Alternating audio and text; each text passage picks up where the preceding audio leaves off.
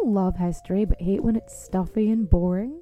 Well, look no further and join me, Katie Charlwood, your friendly neighbourhood social scientist and reader of books, as I delve into unsolved historical mysteries, murders by gaslight, and of course, women who have been misrepresented through all time. On Who Did What Now, the history podcast that's not your history class. Listen wherever you get your podcasts. If you like this podcast, can we recommend another one? It's called Big Picture Science. You can hear it wherever you get your podcasts, and its name tells part of the story.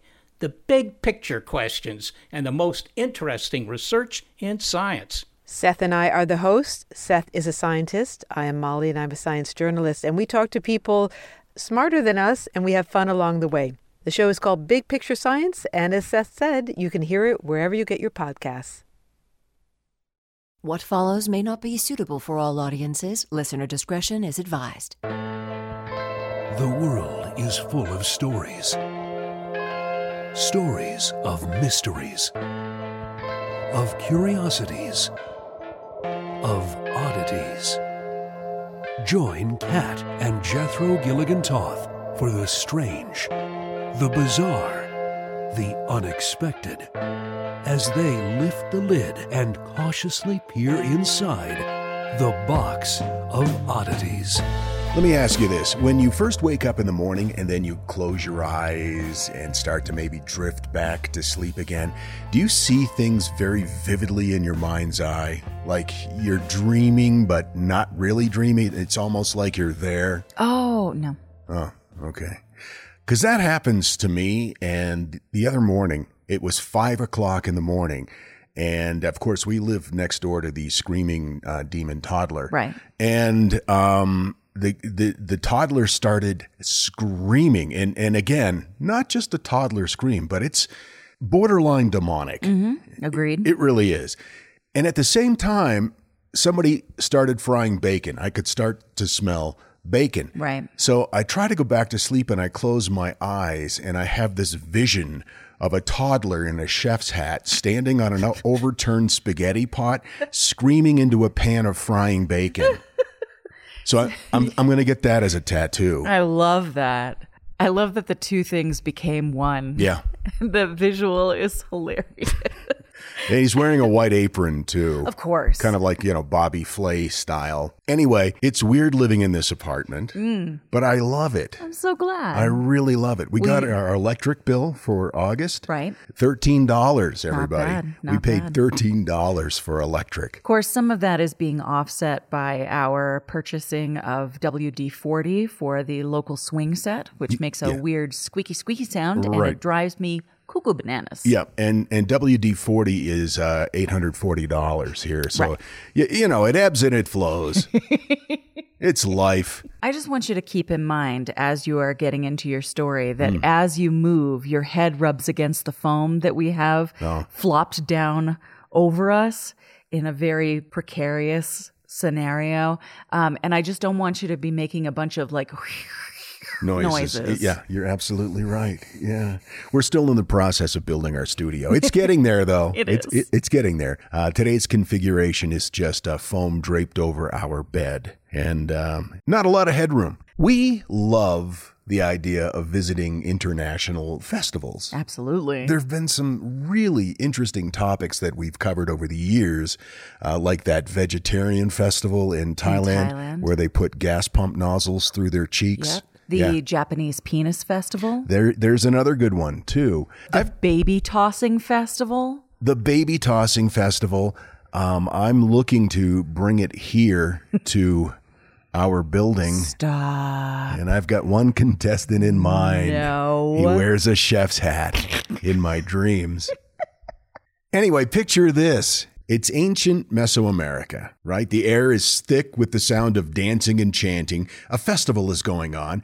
It's a wild festival, and it lasts an entire month. Wow, that sounds great. And I'm going to try to pronounce it, so bear with me. Tlacashipe Walitzli. This sounds Aztec? Yes, well, it is. It's Aztec, but it's spread beyond the Aztec nation.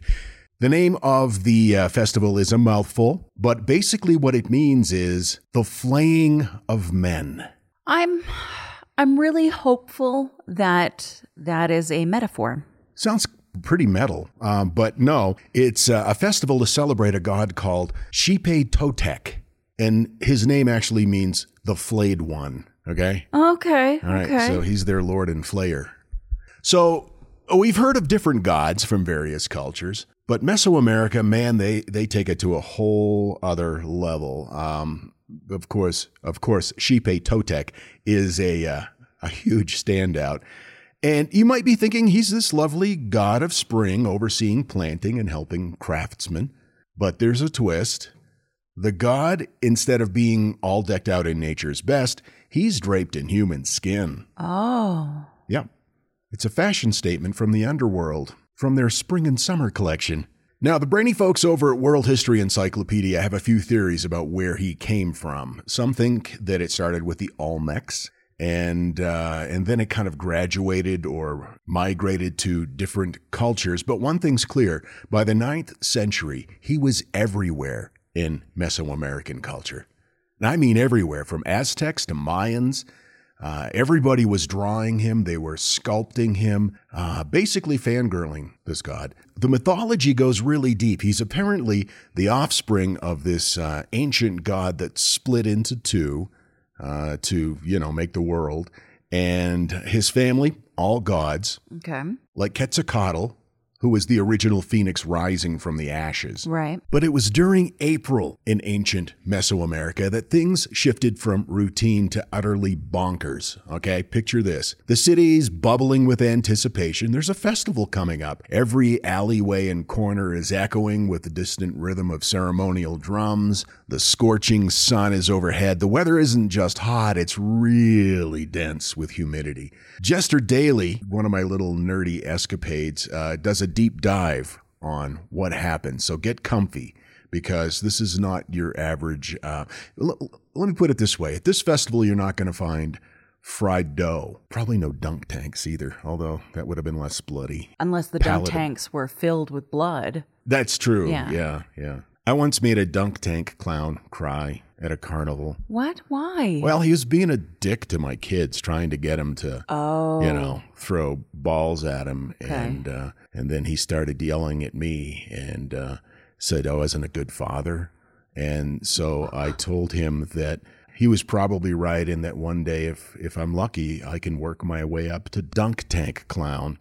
And he just got off his bench and left. I think you can take it too far sometimes. Yeah, I think you did. No, he did. Disagree. What a terrible example that was for your children. Maybe Dunk Tank Clown was right. So picture this. On the horizon, you start to see a line of captives. These aren't just captives, they're war prisoners. Possibly some of the bravest warriors from their tribes. Their hearts must have been pounding, not just from the fear of the known, but also the unknown. They've prepared for this day with elaborate dances that border on trance-like. Their feet stomping up dust that sticks to their sweaty bodies. They've been given these jagged, edgy ritual haircuts, and now they're being led to the town square. Now, day 2, let me paint the scene. The air is electric with tension. Spectators gather around. They're all kind of conversing amongst themselves, murmurs. Every eye is fixated on these brave souls. A battle is about to commence with these prisoners. And even though the battles are rigged, these prisoners fight with fire and with spirit. Every clang of their weapon, the crowd just explodes with enthusiasm. But do they know that they're rigged? Yes, they do. Is it like a reenactment? Yes, it's some sort of a reenactment, but there are those who refuse to fight because they know it's not going to make any difference. So they just walk toward their destiny with an unnerving calm. Okay. Their heads held high. They act like kings of the world, not so much as victims. And now here's where it gets really kooky, okay? Win or lose in this battle, it doesn't matter. Their fate is sealed. And here's a trigger warning. It gets pretty graphic here. With a quick, sharp motion, their beating hearts are yanked from their chest. Wait, so everyone who partakes in this event, Everybody. even like there's 2 teams, And doesn't matter who. No, it's just all their hearts are ripped out. Yeah, and held up still pulsating, as if offering the very essence of life to the gods or the heavens. But then it doesn't stop there. That's where the flaying begins. Now, the ritual of flaying, especially in the context of the ancient Mesoamerican practices, dedicated specifically to Chopay Totec, highly symbolic act that merged brutality with religious fervor. And here's a more graphic description based on historical interpretations. Please note, this content may not be suitable for sensitive people. Once the sacrificial individual had their heart removed in the offering to their gods, the act of skinning would begin. With precision, priests would place an incision down the front of the body from the neck to the thighs. The cut was often made with an obsidian blade or some other sharp stone tool, which was both symbolic and practical. It was razor sharp. The priests, very skilled in this, they would begin the process of separating the skin from the underlying flesh, and they would pull and peel away the skin using the tools to aid the process whenever they encountered resistance or needed to make additional cuts. I have a question. Yeah. And maybe you're going to get to this. The sacrifice was being made to what end? With what hope? I mean, was it for a fruitful harvest? Yes. Was it? Okay. Yeah, he was the god of, well, many things, but in particular spring, and it represented... So like good crops? Yeah, it represented, well, I'll get to it. Okay. I just can't stop thinking about Bobby Flay now. And I'm picturing like the show Beat Bobby Flay, which I've seen many, many times. And, you know, the premise is that you have to beat Bobby Flay at making your signature meal. And I'm just thinking, what if someone came to the show, said, my signature dish is a flayed Kevin. Kevin was a very popular name back in ancient Mesoamerican days. Or take it the other way. What if Bobby Flay time traveled back and had to compete against the priests in flaying these people? Interesting. I wonder who'd win. I mean, he's got the name for it. Does he have to use their tools, or does he bring his tools with him? Ooh, good question. Thank you. Anyway, they get to the face, and this is the last part to be removed. Can you flay a face? Yeah. They turn it inside out with special care taken to maintain the form of the nose and the lips. The entire gruesome process was performed in front of an audience. Well, pretty much their entire city would be there for this. This was an act of public devotion. Once fully removed, the skin would be treated, and then it would be worn by young men during the festivities. The act of wearing the flayed skin was symbolic of rebirth. This is to answer your question. Okay, so of the kind old of like being the cocoon. shed. Yeah. The seed growing, making way for new. A powerful but horrifying representation of the cycle of life and death. And then the aftermath. Now, this festival would last a month. Young men, perhaps with a mix of dread and horror, step forward. They don the skins of the sacrificed. Some would still be warm. Some would still be dripping. Now, do you continue to wear the same skins throughout the month? Mm-hmm. Oh, so you're getting... Like if you're one of the last ones to don a skin, you might be wearing like a month-old decomposing skin. And they just parade around. It's a haunting sight in what seems like a mix of reverence, defiance, and celebration. The city is alive. It pulsates to the beat of the march. But as the days pass, those skins, they decay. They start turning rancid. They start turning black. They start curling at the edges. By the festival's climax, they're a grotesque testament to the passage of time. Eventually, they're reverently removed like old cloaks, and they're buried beneath the city's towering temple. That's their final resting place. Okay. But get this, before all of this chaos, there's a prelude. For weeks, specially selected members of the community don the personas of the gods, the various gods, including Chopay Totec. They dress with vibrant feathers and glinting gold jewelry, becoming mortal embodiments of the divine entities. They're revered, they're treated like celebrities during this period, but when the festivities kick off, their fate mirrors that of the prisoners. They too are flayed, their roles completed, their divine essence stripped away. And I assume that that is a great honor. It is a great honor. Can you imagine being part of that, witnessing that, the horror, the sheer intensity of it all? I don't want to hear anybody complaining about the problems they had at Burning Man, okay? Now, I know it all sounds kind of grim to us, but for them, wearing someone's skin was a profound gesture. Right. It's like feeling the earth come alive again every spring, or some stuff like that. I don't know. Anyway, those who were flayed, as wild as it sounds, back in the day, it was a massive honor. Like you weren't just dying, you were giving it up for something even bigger. Right. And as we reminisce about Chopin Totek, and of course as hardcore fans at the time, remember it was a different time. It might give us the creeps right now, but for them it was just a way to show their faith and understanding of life, death, and everything in between. Right. I wouldn't want to be part of that festival, even if I wasn't one of the people that was scheduled to be flayed, because I would just assume I was being tricked into being flayed. That's fair. Plus, you're a little squeamy around blood. Oh, my goodness. I clipped my toenail a little bit too close, and I thought I was going to pass out because the little pink end started to show, and it hurt real bad, and blood started to drain from my head, so I had to squat down on the balcony where I clipped my nails. Yeah, which I appreciate, by the way. Yeah. That was something that took years in our relationship for you to eventually move out to the balcony to clip your nails. Yeah. Before that, I would lay down newspapers on the bed. But those little things, man, they're like projectiles. You never get them all. My source information, all things interesting, some cool insights on Chopin Totek, Jester Daily, for all the gritty details about the flaying of men, and World History Cyclopedia, a deep dive on who and where Chopin Totek came from. So we have Burning Man Festival. They had Flaying Man Festival. Neither were easy to get out of. I've got to tell you, the longer we've had our Aura frame, the more I love it. I have kids, and they live about 3,000 miles away, and my daughter is expecting a child, and she has been sending me updates on her baby bump through the Aura frame. And since I can't be there to experience it with her, it's the next best thing. And speaking of mothers, if you're looking for the perfect gift to celebrate your mom in your life, Aura frames are beautiful Wi-Fi connected digital picture frames.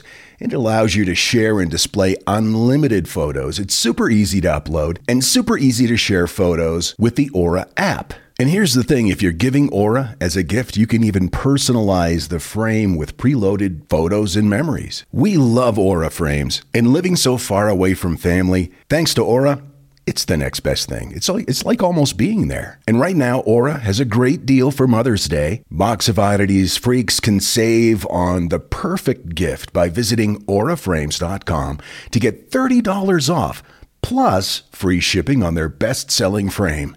That's auraframes.com. Use code oddities at checkout to save. That's auraframes.com and use code oddities at checkout, and you will save. Thanks, Aura Frames, for bringing my family a little bit closer.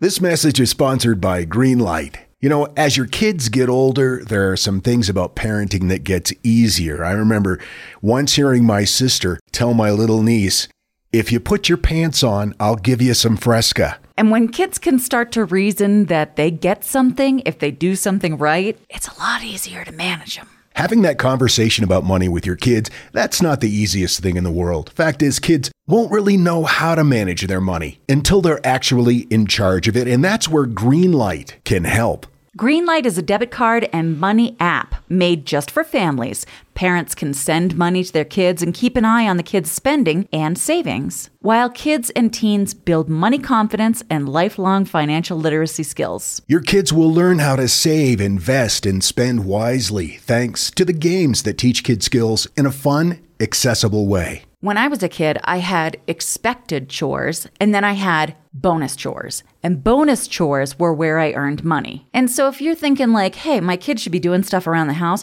yeah, no, you're not wrong. But maybe there's extra ways that they can learn how to be a successful financial money person. What was one of the bonus chores that you had to do? Rub my mom's feet. And what did that pay?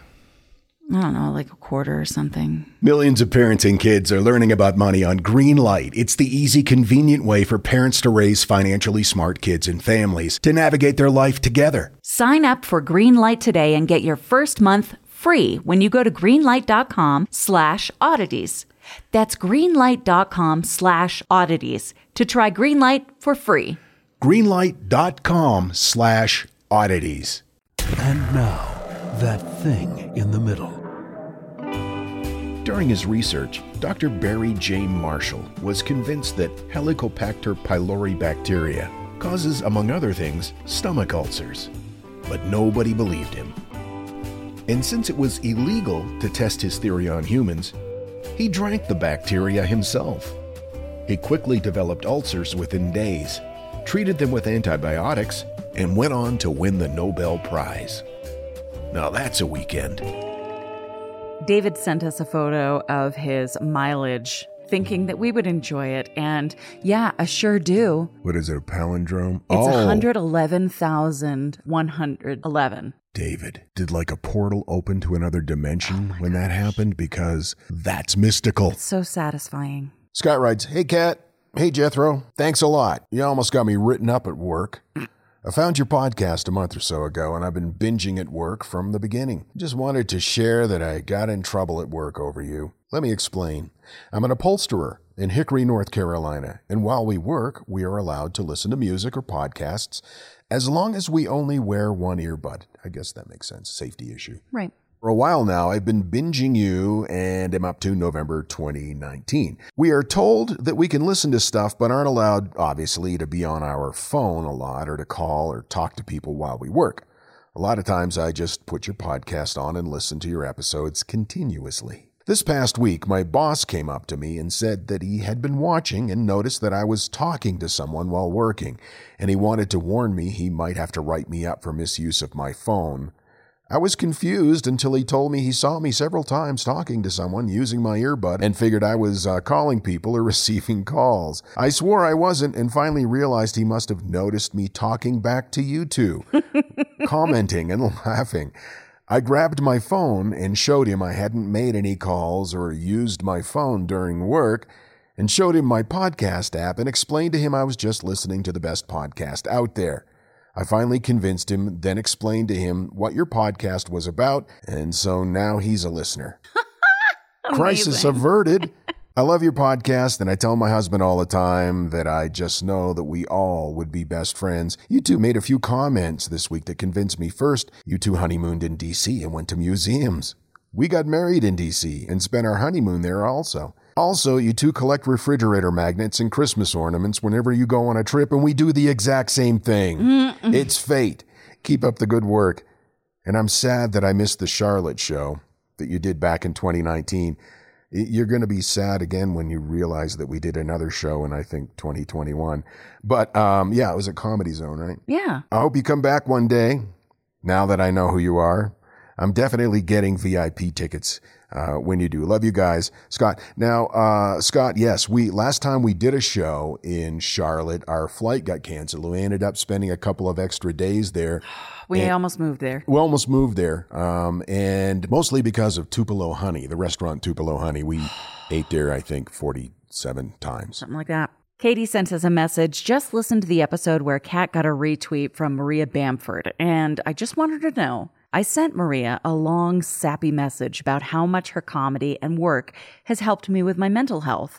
She responded to me, and I cried. Mm-hmm. So, you're not alone, Kat. LOL. Maria Bamford seems like the type of person that would go out of her way to do that sort of thing. She's not only funny as hell, right, but seems like a genuinely caring individual. Right. She's got a new book out called Sure, I'll Join Your Cult, and I'm super excited to read it. Check out her Netflix show, too, Lady Dynamite, if you've not had a chance to watch it. Oh, my gosh. And her special. Everything she does is magic. Everything she does is magic. Love you, Maria Bamford. I hope you liked your socks that I sent you. That's right. You sent her socks with pugs on them. Oh, we have a weird life, don't we? Want to learn how you can make smarter decisions with your money? Well, I've got the podcast for you. I'm Sean Piles, and I host NerdWallet's Smart Money Podcast. On our show, we help listeners like you make the most of your finances. I sit down with NerdWallet's team of nerds, personal finance experts in credit cards, banking, investing, and more. We answer your real-world money questions and break down the latest personal finance news. The nerds will give you the clarity you need by cutting through the clutter and misinformation in today's world of personal finance. We don't promote get-rich-quick schemes or hype unrealistic side hustles. Instead, we offer practical knowledge that you can apply in your everyday life. You'll learn about strategies to help you build your wealth, invest wisely, shop for financial products, and plan for major life events. And you'll walk away with the confidence you need to ensure that your money is always working as hard as you are.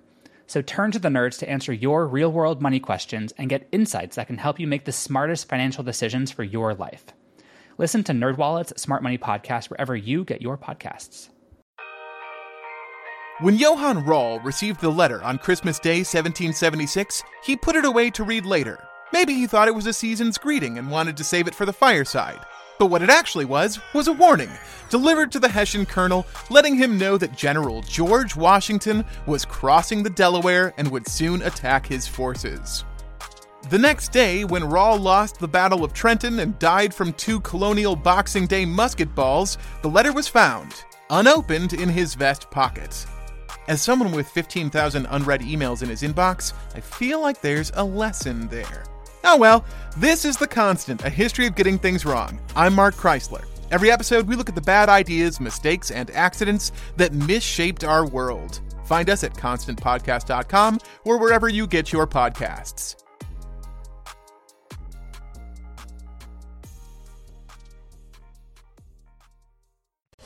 The Box of Oddities with Kat and Jethro Gilligan-Toth.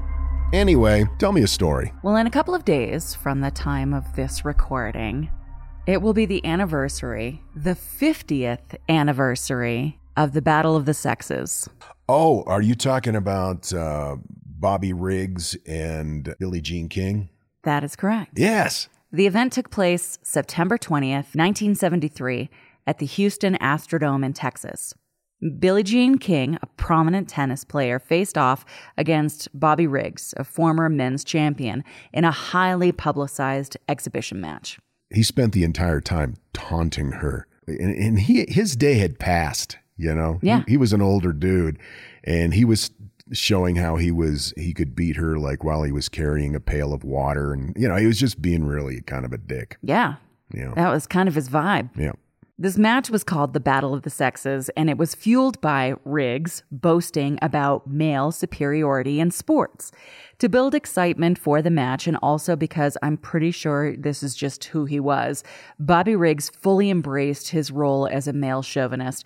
He spouted off outrageous statements like, "She's a woman, and they don't have the emotional stability to win." Mm-hmm. And women belong in the bedroom and kitchen, in that order. He took to the extreme position, posing for photos as Henry VIII and even playing a match in drag. He treated the whole event like a tasteless comedy act. Almost like professional wrestling. Yeah, it reminds me a lot of Andy Kaufman. Yeah, yeah. Yeah, he really treated it like it was like a carnival act. Absolutely, but for females at this time, it was a real fight for equality. Mm-hmm. During this time, Riggs even had a conversation with journalist turned filmmaker Nora Ephron, where he expressed his wish that women could stay home, do domestic work, take care of babies, and stick to areas where they can compete. Mm-hmm. He believed that women getting involved in mixed-sex matches like this was a huge mistake, and he wanted to put women right back where they belong, quote unquote. Riggs' antics were meant to provoke and entertain, but they also showcased the prevalent sexism and gender stereotyping at the time. His outrageous behavior served as a stark contrast to Billie Jean King's determination and class and efforts to challenge those beliefs and prove that women could compete at the highest level. Now, Billie Jean King was born in 1943 in California, and she discovered her passion for tennis at an early age. She actually played softball and really loved it, but her dad wanted her to play something a little more ladylike, so he signed her up for tennis. And she said after her first lesson, quote, "I knew what I wanted to do with my life." She began playing competitively as a teenager, and competitive she was, once saying, "Victory is fleeting. Losing is forever. Wow. Yeah. That's taking it real serious. She didn't cut herself a lot of slack. In her early days, King's talent became evident when she won her first major championship, the Wimbledon doubles title, at the age of 17. Yeah, it's amazing. Over the following years, she continued to excel in both singles and doubles events, amassing an impressive collection of titles and establishing herself as one of the top players of her time. Now back to 73. Fueling the bizarre carnival-like lead-up to this Battle of the Sexes event was, gestures vaguely, everything about Bobby Riggs. He was a runt of a kid who was always an underdog, and he played tennis very competitively until the 1950s. He returned to play on the seniors tour in the 1960s. When he did this, he was super bummed that he couldn't capture the same attention that he'd once garnered. He wanted to make this full comeback as a senior player, and that just wasn't the vibe. It made him furious that older players, that senior male tennis players, earned less than female tennis players. Okay. He felt that even old, he should be able to make more than ladies. Plus, it ticked him off that the ladies always got to play on the main courts at Wimbledon and Forest Hills, where seniors were on the farther back courts. He felt like he should be at the forefront at all times, regardless of his age or skill level. As long as he had a penis. Yes. So it all started like this. According to The Last Sure Thing, The Life and Times of Bobby Riggs, George McGann asked Riggs, "What's the lowest ranked men's player that you think could beat Billie Jean King?" And Riggs responded, "Oh, anybody ranked about 100 could beat a women's champion. Hell, I could beat Billie Jean." Now, this is on the heels of King being the first tennis player named Sports Illustrated Sports Person of the Year, and the first female to ever receive the honor. Yeah, she was riding high. Yeah, it was 1972, and she's incredible. So Bobby Riggs put out this challenge, and Billie Jean King declined. She was like, "No, I'm not going to do that. It's embarrassing." Also, she did know what was at stake. Right. So she wasn't going to risk it. But Margaret Court stepped up and accepted the offer. Margaret Court agreed to play the match for a guaranteed prize of $20,000, which was actually more than what she had earned for winning both the 1973 Australian and French Opens. Court was 30 at the time, and she had taken a break from tennis after giving birth to her first child in 72. But she was still at the top of her game. She held the #1 ranking as the world's best female player for the 7th consecutive year. Wow. Yeah. Riggs, knowing this, trained hard for this match and promoted it everywhere he could. The match took place on Mother's Day in front of 3,500 live spectators and around 10 million TV viewers. And that was a big thing during that time in the early 70s. Publicity spectacles. Yeah. There was a lot of stuff like that.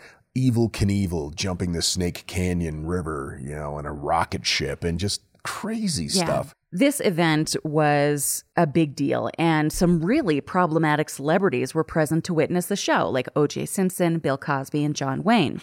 They actually were there to hand over the winner's check, which did go to Riggs. He quickly took the first 3 games, losing only 4 points, and Court's confidence and concentration didn't recover.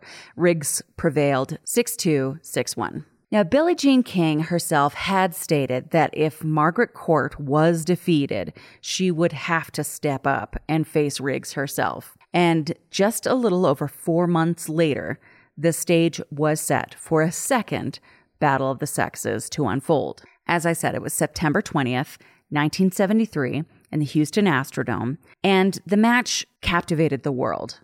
At the time, it was the largest tennis event ever organized. It was a primetime broadcast. It attracted a staggering 90 million viewers worldwide.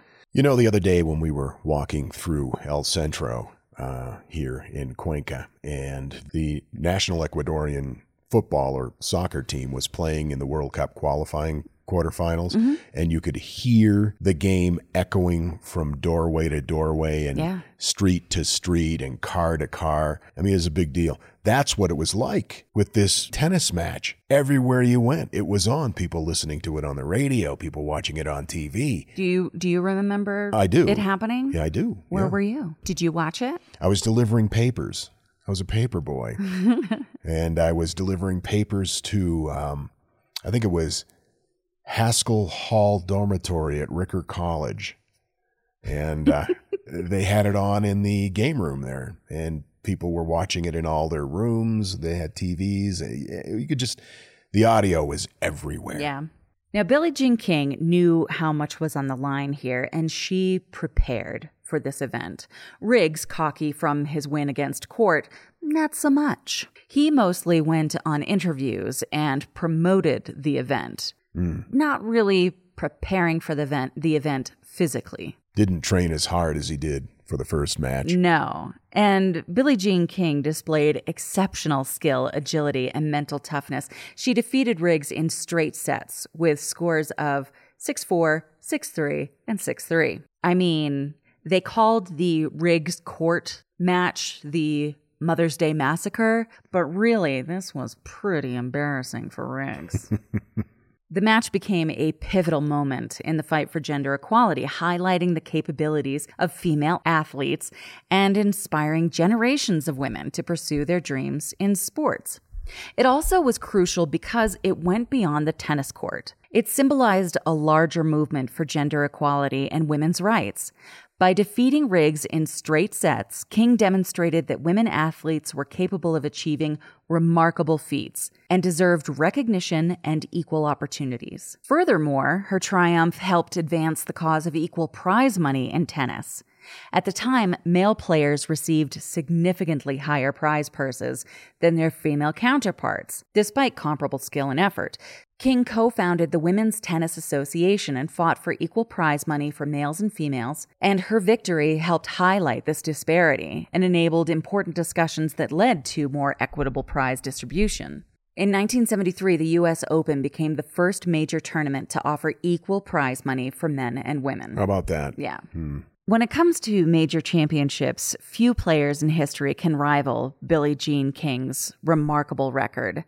Excluding Margaret Court and Martina Navratilova, King stands as one of the most successful players with 39 major titles. That's crazy. Her achievements include 12 singles titles, 16 women's doubles titles, and 11 mixed doubles titles. In 1990, Life magazine honored her as one of the 100 most important Americans of the 20th century. Not just important athletes, important Americans. The only other sports figures recognized besides her were Babe Ruth, Jackie Robinson, and Muhammad Ali. That's pretty good company. From 1959 to 83, she participated in 51 majors, reaching the semifinals 27 times and the quarterfinals a remarkable 40 times. In 1975, 17 magazine polled its readers and found that, according to them, King was the most admired woman in the world. And someone who admired her quite a bit was Elton John. Yeah, they became pretty good friends. They were good friends, and Elton John and his writing partner, Bernie Taupin. That's right. They wrote a song in honor of Billie Jean King. You might have heard of it. Philadelphia Freedom. Philadelphia Freedom. Yeah, because wasn't that the name of the professional tennis team that Billie Jean was playing for at the time, the Philadelphia Freedom, something like that? Yeah. Fun fact, that song never appeared on any regular Elton John album, only his greatest hits. Oh. It was never an album cut. Did you play that on the radio as a current? Yep. Yeah. Mm-hmm. Yep. What, were you still delivering papers or had you? No, I quit my paper route to get into radio and took a huge pay cut. That sounds right. No, it's true. I know. Yeah. I made more money delivering newspapers. Oh, gosh. Yeah. No, I took such a huge pay cut when I left bartending to go work in radio. Yeah. Ugh. When you start out in radio, you don't make much money. Well, I never made more money than that, so.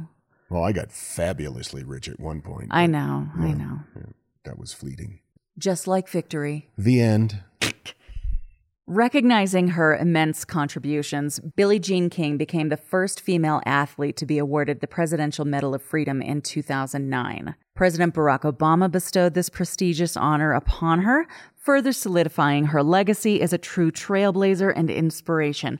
But beyond her playing career, Billie Jean King has been an advocate for gender equality, LGBTQIA+ rights, and her contributions had a lasting impact, especially on young women looking to get into sports. Overall, Billie Jean King's win at the Battle of the Sexes was a pivotal moment in sports and in the women's rights movement. It paved the way for greater gender equality in athletics. Her courage and determination continue to inspire generations of athletes and advocates for equal rights. Big thanks, by the way, to Davey, who sent me a link to a TikTok about Billie Jean King. And I was like, oh my gosh, yes, this is perfect. Because I knew the anniversary was coming up. Yeah. So that worked out really well. Thanks, Davey. I pointed out to Kat recently that she starts a lot of her conversations with me with the phrase, so I saw this TikTok, and so I was kind of teasing her about that. Yeah, you were being really cruel. No, it was with love. And now she's come back with this, and I think it's brilliant. She has substituted, I saw this TikTok with, I was reading an academic article. Yeah. I think that's brilliant. Oh, thank you. Well done. But I don't change any of the other details about the story. No, just I read this academic article. I believe it was the Journal of Science. Where this girl was talking about how her boyfriend wouldn't help with the dishes. I got my information from ESPN, Time Magazine, Medium Magazine, TennisMajors.com, the International Tennis Hall of Fame, and our new friends Jennifer and Adam, who are big tennis people. Big tennis people. And I asked if they wanted to help and provide an audio clip for this show. And they looked at me like, why? Quickly coming up on Halloween, if you want to share a Halloween story for our Halloween special. I'm so excited. Every year, your stories get better, and I'm just super excited. Not that first-year stories weren't great. They were great. That was just such a dumb thing to say. I'm so sorry. Your stories are always good.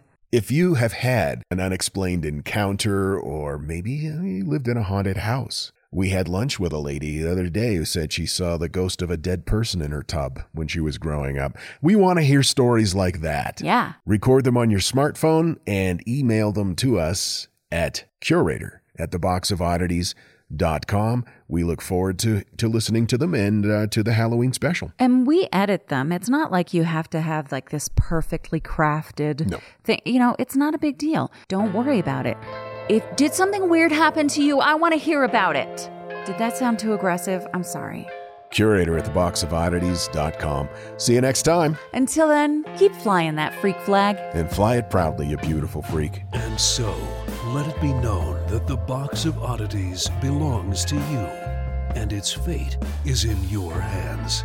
Henceforth, the Box of Oddities commits to the telling of stories of the strange, the bizarre, the unexpected. We wish to offer our deeply felt gratitude and appreciation for your patronage. TheBoxOfOddities.com. Copyright 2023. All rights reserved.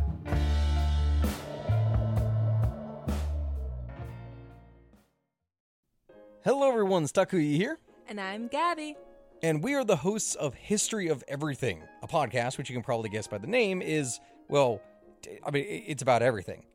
Do you want to know why people thought potatoes were evil and would give you syphilis? Are you curious about all the stories of the terrible and stupid ways that people have kicked the bucket over the years? Do you want to hear tales about all of the different badasses of history and the lives that they had brought to life? Well, if so, then look no further. History of Everything is just the right podcast for you. It's available on Spotify, Pandora, and anywhere else that you get your podcast from.